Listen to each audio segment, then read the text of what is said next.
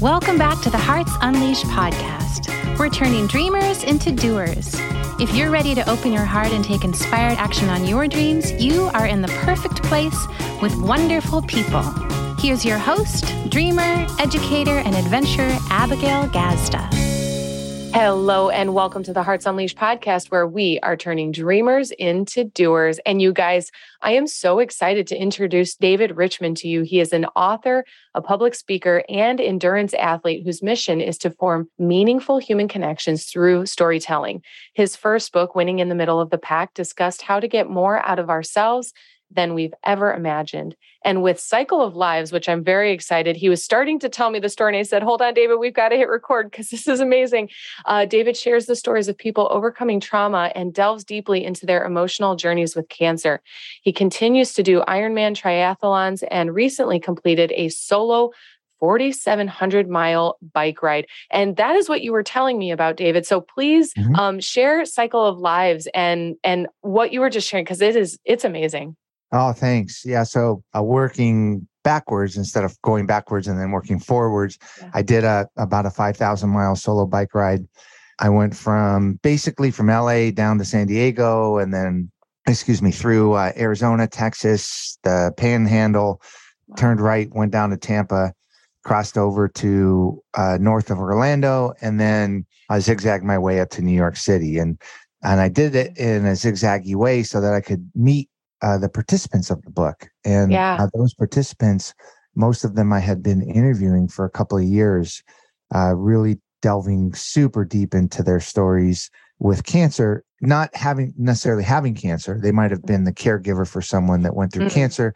In a couple of situations, they were a doctor, an oncologist, a medical professional. Wow. So I young, old, different emotional responses, and I delved super, super deep into their life's experience to try to answer the one question that I think we all can identify with. And that's when we see somebody going through something difficult. Why is it so hard to talk about the emotional side of it? And, the visual I like to give people is, I'd much rather drop off a casserole than to knock on your door and sit down and ask you how you're feeling, and who can't identify with that? So that's what the Cycle of Lives project was all about. I love it. And I love that standing question that you offered is, why is it so hard to talk about the emotional side and the emotional response? Because that's what we do here at the Hearts Unleashed podcast. So I have a note about that part. And this project sounds so multi-layered. How did you get started in this? How did you get started in this? So what happened was I had, not like exactly like you're starting on a lot about your story, but a little bit. But at some point, sometimes people have like an aha moment and they use it as a pivot to transform their lives or transform their career or their relationships or whatever. And, whatever, it might be one thing that happens. It might be confluence of 10 things that happen. For me in my late 30s, I was able to get out of a very violent relationship. I was married to an abusive alcoholic.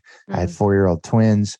I was overweight. I was a smoker. I was like, not living a good life and stressed out. I was pretty successful in business, but pretty stressed out. And my whole life, I had never done anything but either overcome the problems that I found, or I would create problems and try to fix them.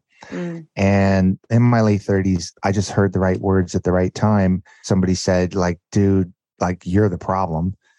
Figure out why you're attracting all these problems. Figure out why you need to dig yourself holes and try to get out of them. Why don't you look in the mirror?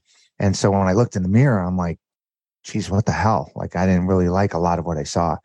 And so I said, I gotta change. And at that same time, in that same time period, Abigail, my sister was diagnosed with terminal brain cancer. So here I am at this pivot point going, man, this is the first day of a super long journey of figuring out who I am and transforming my life and seeing what I can do and what I'm made of and trying to make good decisions and see where that leads me. And I felt like, man, I gotta finally, at least on life, I'm going to go get it. And at the same time, my sister, who's happily married and great kids and great career and friends, whatever, she's now heading down a path that's very short. And was going to lead to her certain death. And so I was really struck by watching her go through what she went through and the people around her. I was really struck by how they were really good about dealing with the triage. Mm-hmm. How do I get more information? How do I navigate health insurance? Like all the informational type things about the cancer. But when it came to the emotional side, they weren't really able to talk. They isolated or they were abandoned. A lot of people are abandoned when they're going through difficult times. And because people don't know what to say, or you don't know what to say to allow them in or whatever. And so I transformed myself into this like an endurance athlete and kind of living with my head up and interacting with the world in a purposeful way, which kind of led me to notice, everything around me a little bit more. And I just decided to tackle that project and try to not give the answer, but maybe just reveal more about the human experience so that we could come to some conclusions on our own that might help us in our own lives. What did you discover for yourself in that process? Well, I discovered a lot, right? Discovered that I didn't like a lot of the things that I was doing, the decisions that I made. Yeah, I think we're motivated by a lot of things. For me, I was motivated by always looking for others' approval. I didn't really have a great childhood. Didn't have any mentors or guidance or, really proper parenting or anything. And so I didn't really have a guide. I didn't have any idea of what to do. And when I got later in life, and I also had some problems with my childhood, I think I just always measured my self-worth by how I thought others thought about me. And that's what drove me. And I was super aware of everything and observant and watching the world going on around me, but I never lifted my head up and looked at the guy in the mirror. And so the biggest change was realizing that everybody's just living their lives. They really don't care about you, right? Like, yeah, okay, every once in a while, a boss, a teacher, or whatever, will have some expectations and measure you on it. But I mean, honestly, like you got to live your own life. And so the biggest change for me was caring more about the person in the mirror than what I thought other people thought about me. It was a process, right? Took some time to understand that and really sink into it. And you can understand that. You've gone through a big transformation. I'm sure a lot of your coaches and community has as well. But you recognize it over time, like, oh my gosh, this is how I rewired my brain. And, now it's so much better, right? Yeah, totally. And you've made a tremendous shift and it's led to making this difference with other people. And so what has been I want to ask about the work you do with people, but also I'm very interested in this 5,000 mile bike ride across the states. I am very nomadic, but I travel in car and plane. Yeah. And so I cannot fathom the mental, emotional, spiritual, physical journey of a 5,000 mile bike ride across the bottom of the United States and up the East Coast. What was that like? I need to know more about that. Yeah. Well, it was pretty insane. So I had at that point become like I was this overweight smoker, right? Never athletic, whatever.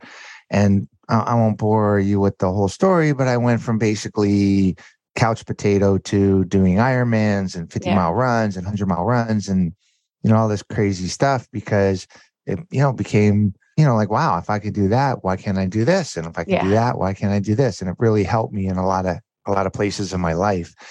So when I came to this project, I just thought, being on the bike for hours and hours and hours every day is a super contemplative place. And it allowed me to really contemplate the depth of the stories that I had uncovered with the people I had spoken about. We were talking about very, very difficult things, suicide of a parent, physical abuse, incarceration, drug addiction, traumas that you can relate to, but just we uncovered every single facet of the human experience as it relates to childhood, young adult trauma, adolescent trauma, and then frame that into how does it affect your ability or inability to connect authentically in your adult life when you're dealing with something like cancer, because those early traumas they really screw us up for a long time unless we learn how to deal with them. And so the being on the bike for that many days, 12 hours a day for, nearly 6 weeks really allowed me to contemplate the stories. It also allowed me to kind of really process some of the grief that I hadn't fully processed over my sister, some family issues. Really, I just use it as a therapy session, like a self-therapy, self-care session, a day after day after day after day after day. And when do we ever do that? Right? When do we ever give ourselves care for 10 or 12 hours a day for day after day after day? We just don't do that. Right. And so I did that. And then the last thing is I wanted to make sure that I wasn't myopic, because I was speaking to 15 people made the book, but I spoke to more, but I was speaking to these 15 people who really resonated with this idea of, I don't know what to say, or others don't know what to say to me. And we were really focused on trying to reveal some reasons for why that is. And I felt like by getting on the bike and talking about it, because I was media and, visiting hospitals and cancer centers, you name it, that I could find out whether or not did I create it, or is that really the issue? And so every day, Abigail, what got me going for hours and hours and hours every day was that I was going to run into 10 people that day, and we would have a brief little talk and a tiny little interaction. And they would say something like, yeah, my grandpa died. I'm super close to my grandma, but I don't even know what to say. Or, I was at work the other day and somebody's son is going through something, and man, I really don't want to go to work because I don't know what to say to my friend. Like what am I supposed to do? Like, how do you deal with that? And so I was just like, wow, everybody's dealing with this issue. So add one more little cycle of lives connectivity thing. I feel like every person that I met is connected by that same theme. And so the bike ride just became like this string that connects everyone. I love that so much. And I feel really called to ask for our listeners, like, because we are all connected through that. We all have connection with grief or with loss, and directly and indirectly. And through your experience, how would you, maybe these are tips or advice, what would you tell our listeners who want to support somebody emotionally and be there for somebody emotionally, but do feel overwhelmed by that, or intimidated by it, or just don't know what to do or say or how to approach that? Yeah, it's a great question, and one that I deal with almost every day. People going, hey, from your experience, what did you learn? And I learned from all the people I spoke to that there was a few things that resonated with them when they told the darkest, loneliest times of their experience, whether it was a physical abuse that they dealt with as a young woman, being in an abusive relationship, and then developing strength, the strength to get out of that, and how they dealt with cancer later in life. Like all these crazy different traumas and life experiences. And what I learned from them is one, don't ask if you're not going to be present for the answer. Don't ask me how I'm doing and hoping that you can get off the phone really quick, because I'm going to sense that, right? That's one. Two is don't assume to know what I'm feeling, right? And that's part of being present is if you want to ask the question, be prepared for the answer. Yeah. And sometimes the answer is kind of shocking. Sometimes the answer is shocking. I remember hearing one time, one of the book participants, when I was introduced to her story, it was the gratitude she immediately felt, the deep, unbelievable tears in the eyes gratitude she felt hearing that she was going to die of brain cancer. It was good news for her. Imagine that. Like, how do you wrap your brain around that? Or how do you be okay finding the love of your life even after losing the love of your life? Like, how are you able to be okay with that? It's important that if you're going to ask a question, be present for the answer. Another thing is, don't offer sympathy. Don't say you're sorry. It's not your fault, right? Don't try to fix it. You can't fix it. How do you fix it? You can't. You just got to be there, be present. Most likely you can't say the wrong thing. You can't ask the wrong question. If you're present and you're there and you're connecting with someone in an authentic way, then that's missing from their life. Trust me, people lose their roommates, their lifelong college friends, their relatives, their spouses sometimes turn off a communication avenue.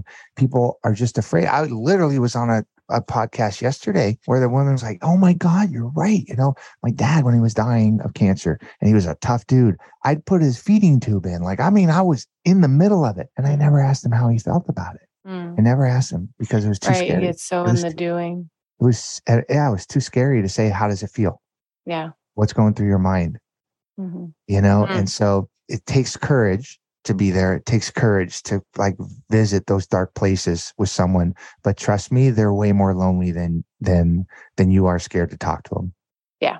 And I'm hearing what you're saying, and I'm also hearing it from the other side of like, be honest about your answer. When someone says, how are you doing? What's going on in your mind? I like to ask, how's your heart? You know, and oftentimes I know people who have admitted they feel like a burden to truly answer that question, to be supported, to be heard, to have a breakdown. Oh, I'm so that, you know, the identity of being tough or strong. And it's like, it's really okay if you're not doing all right. And it's okay to reveal that or share that and be heard, and someone get to be present with you. I've heard it another way, which is like how honored people are when they have the gift or the opportunity to support somebody they love, but we don't give them that opportunity because we're afraid. Yeah. I find myself every once in a while, I'll get shocked. Somebody asks me a question where I'm just like, wow. And I go, well, thanks for asking that question. You know, they'll be like, oh, so, you know, what was June like? That was my sister's name. What was June like? Or how did she feel about the fact that she was going to die, you know, and had young kids? Like, how did she feel about that? And I'm like, wow, like, thanks for asking, because those are tough freaking questions. Even something not nearly as traumatic as cancer, something like you went through a divorce, right? I went through an abusive relationship. I'm very happily married now, but you know, people don't know what to say. Oh, they saw you happy, and now your pictures don't have their spouse. Do I say something? Do I not say something? Like, do I leave them alone? Like, oh, do I pretend like it didn't, like that marriage didn't happen? Or, like, they don't know what to do, right? Yeah. They can't just call you up and be like, dude, what happened? Like, what the hell? And then you go, well, it just didn't work out. And they go, whoa, tell me more. Right? We just don't do that. People just kind of like, oh, I got to walk on the other side of the street because I don't want Abigail to see that I don't know what the hell to say to her. Yeah. You know, and and it can be a lonely place. And we can self-isolate too, right? We can not be open to talking to people because we don't trust them, or we're ashamed, or we're embarrassed, or we feel guilty, or whatever. And I think this book, the revealing of these stories, gives us a way to identify and say, yeah, you know what? I can get it. I get what people are going through now at a different level. So maybe I can have a few more tools on my belt. Maybe I can create a little bit safer place for people. Maybe I can have the courage to be uncomfortable and ask somebody how they're doing in a real authentic way. Yes. And the way you said that made me want to ask you the one of the questions that I ask most of my guests, which is, what does it look like for David's heart to be unleashed in the most authentic way? You know, I wouldn't say that I had felt burdened in life, but I would say that I kind of felt like life was a struggle, and everything was me against the world, and me against myself, and me against whatever problem or whatever. And what endurance athletics did for me is rewired my brain to realize the true depth, and I'm not talking write it on a yellow sticky and put it on your mirror, but the true depth of every situation that you find yourself in can be a learning opportunity, and to look optimistically at everything. You know, let me tell you a super quick story. When I was doing one of my first endurance events ever was an 87-mile rollerblade race through the gentle rolling hills of Georgia, which are anything but gentle. And I had no business being out there, right? No business. And I was absolutely, completely unprepared, uncoordinated. I had no idea what the hell I was getting myself into. And about 30 miles into this 87-mile rollerblade race, I hit the wall and I was done. Like, I was physically, mentally, emotionally, psychologically, at every level done. Yeah. And I'm leaned over, sweating like, you know, white sweat from the salt, and it's hot and I'm miserable. And it's like, okay. And I said, dude, like, go home right now and be happy because you learned everything you need to know about yourself. Like, you reached your limit. You're good. You're good. Dude, you discovered everything. Yeah. Just go home and just wrap it up and be done. Yeah. And then I said, geez, David, well, if you just go like one more step, like, you're going to learn something. And it was something brand new that you never knew about yourself, that you never knew about the world, that you never knew about how you interact with the world. Just take one more step. And I'm like, nah, I don't. And I go, okay, I'll take one more step. And then I went, oh, okay, maybe I can take another. And I learned and I learned and I learned. And like 6 hours later, I made it to the finish line. And I was like, wow, man, like I learned a lot. I mean, a lot I learned. Yeah. I mean, on many, many different levels, not just how to take another step, but I mean, on many different levels. And I oftentimes think of that line of sweat on the ground going, yeah, you know, sometimes you got to quit, which you can learn from.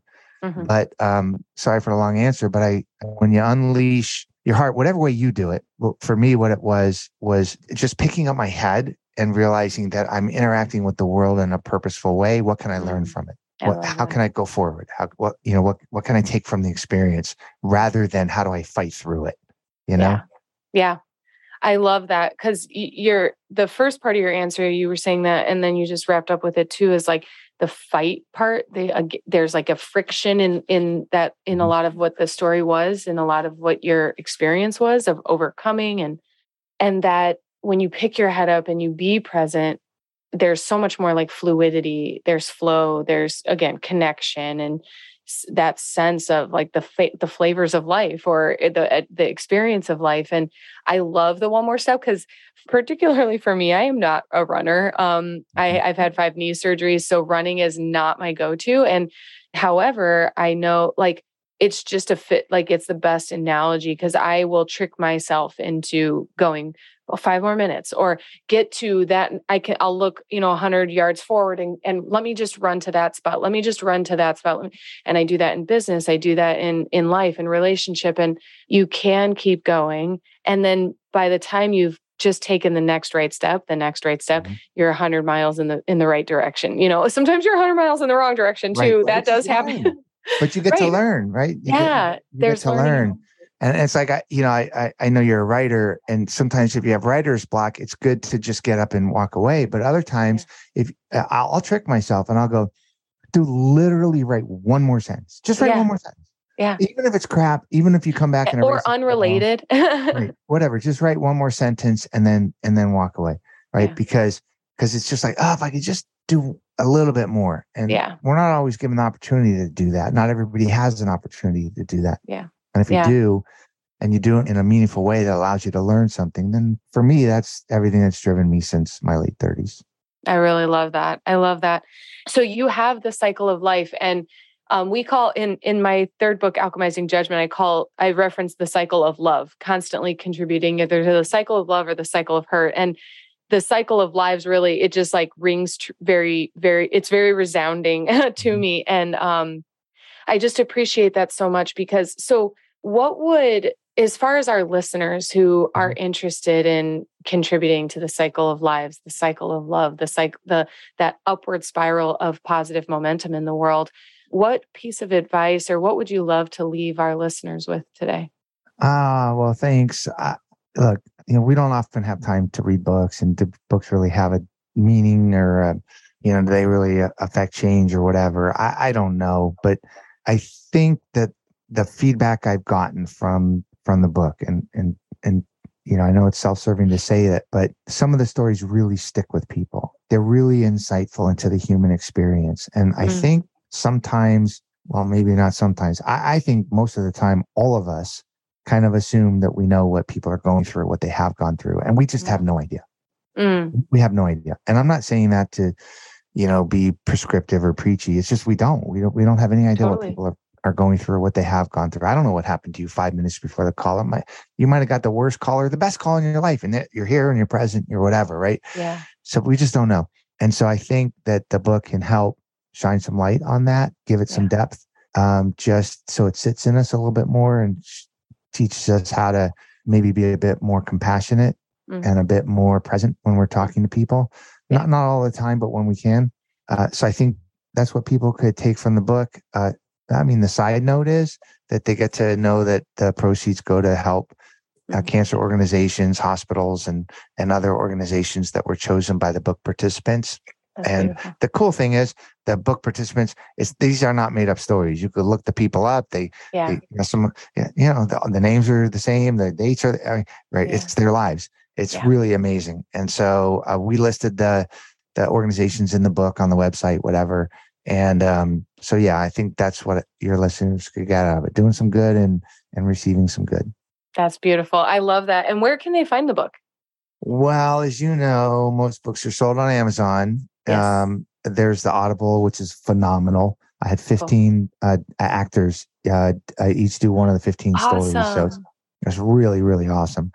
And it's fantastic. So it's Audible, wherever, local bookstores, wherever the book's available. So and they can go there if you want a signed copy. You could buy it from me at cycleoflives.org, and still all the proceeds go to cancer, whether it comes directly to me or through my publisher or whatever. So beautiful. Yeah. I was just I feel it's worth throwing it out there, you guys. If you really want to support an author or wherever the proceeds are going, buying the most direct from the author is going to allow the most proceeds to go in the direction that they intend. And so cycleoflives.com, that's great. That way they can not only check out the book, but whatever else you're offering and are up to. So I really appreciate you sharing that with us.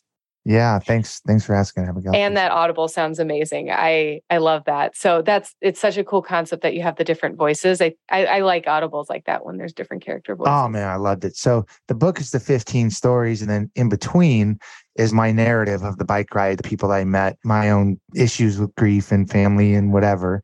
Very short. They're short little sections that are narratives in between the stories, but it does make it so that you can put it down and pick it up, turn it off and turn it on. And you don't have to go, what the heck was going on? Like, where am I in this book or whatever? It's a really comfortable read. Yeah. Well, and what a tremendous project. I'm not thinking about the actual act of writing, but the amount of interviewing you've mentioned, the bike ride included, like this was a total investment of self to even have the material of writing to write. And so just kudos, one author to another, major kudos to you and your book. Yeah, thanks. I mean, it's added one additional element. I know, like when you send a manuscript to your editor or to some advanced readers or whatever, and you got to go, oh my gosh, this is my musings, my reflections, my thoughts. Yeah, don't judge me. Like, oh, you're all nervous, right? Yeah. Imagine that, but added that I got to send these stories to each one of the participants to go, so when I talked about your mom's suicide and how you walked in and saw her taking her life when you were 6, did I get that right? Yeah. When I talk about how you've told, hundreds of people bad news as an oncologist, did I get that right?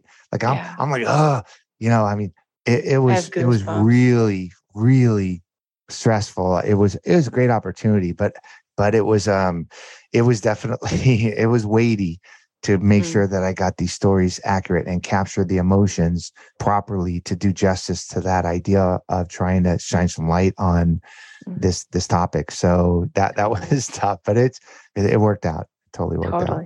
Beautiful. So beautiful. And I had asked you about, what you'd like to leave our listeners with. And something that sort of came through when you were sharing was like the invitation to tell your story, like to each listener, tell your story, share what you've been through, and because of the amount of connection and relationship it can create. Yeah, absolutely. I mean, it's really beautifully said. Let me just tell you from my perspective that every single person that I spoke to that made the book, didn't make the book, said something like, my story's not that interesting. And I don't know why anybody would want to hear it or whatever, because everybody's just living their life. But yeah, you're right. Right. People's stories are unbelievable and they're remarkable, and we could take something from it. Maybe 100 things from it. Maybe we can take one thing from it. Yeah. But don't be afraid to sit down and talk. I know that in this book, there's no less of a trauma and no less that I can learn from someone who was just afraid of cancer versus one of the other participants who's had 5 different cancers in her life. Wow. Okay. I learned both of them are equally spectacular stories about these amazing women that overcame unbelievable issues in their lives, unbelievable traumas. And I can totally relate to the strength needed to get through 5 cancers. And I can totally relate to the fear of cancer on the other story.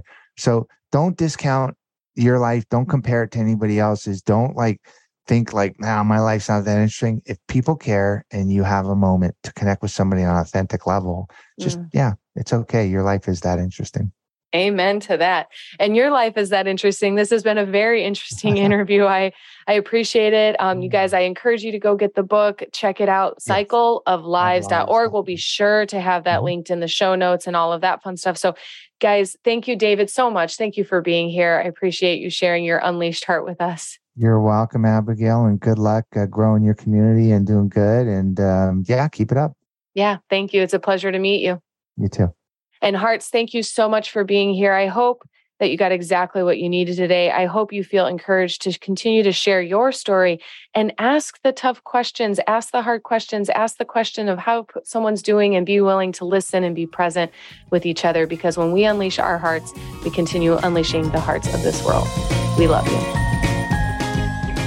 Thanks for tuning in to the Hearts Unleashed podcast. We hope you found all the inspiration that you needed today and that you use it to take the next inspired action on your dreams. If you love the show, share it with a friend. We love spreading the love. For more information, to listen to more episodes, or to shop Hearts Unleashed, visit us at heartsunleashed.com. See you next time, Hearts.